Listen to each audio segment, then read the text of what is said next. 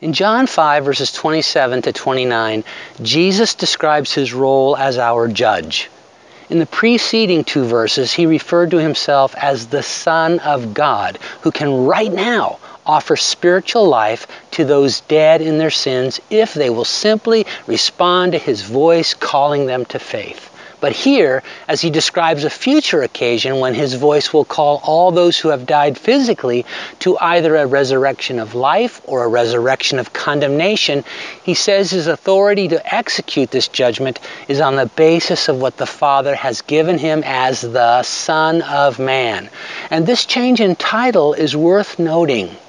Jesus is both Son of God and Son of Man. He is fully divine and fully human, and this is what uniquely qualifies him to be both eternal life giver and judge. As Son of God, he personally paid the penalty for our sin so we could have the payment of his suffering and death applied to our record by faith. And as Son of Man, he victoriously stared down every form of temptation and has firsthand knowledge of every form of human experience, so that as judge, he alone has the righteous authority to administer it. When those who have refused to receive his offer of salvation during their lifetimes stand before him on that future day of judgment, there will be no excuse, no alibi, no defense. But if you're hearing me say this, that doesn't have to be your story.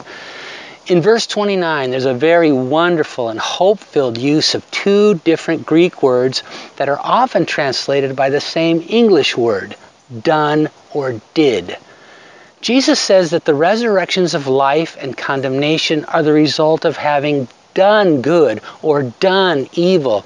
But he's not saying that a person's eternal destiny is based on whether or not they've racked up sufficient good works points. Ephesians 2, 8 and 9 make this crystal clear. The word translated as done in the first instance describes a one-time act. In the second instance, the word is about something habitually done. The Lord is saying that with one act, placing our faith in his saving grace, we can ensure our resurrection to life and wipe out the consequences of habitually turning our backs on him. Now that's good news. And if you haven't yet, receive it. And if you have, share it.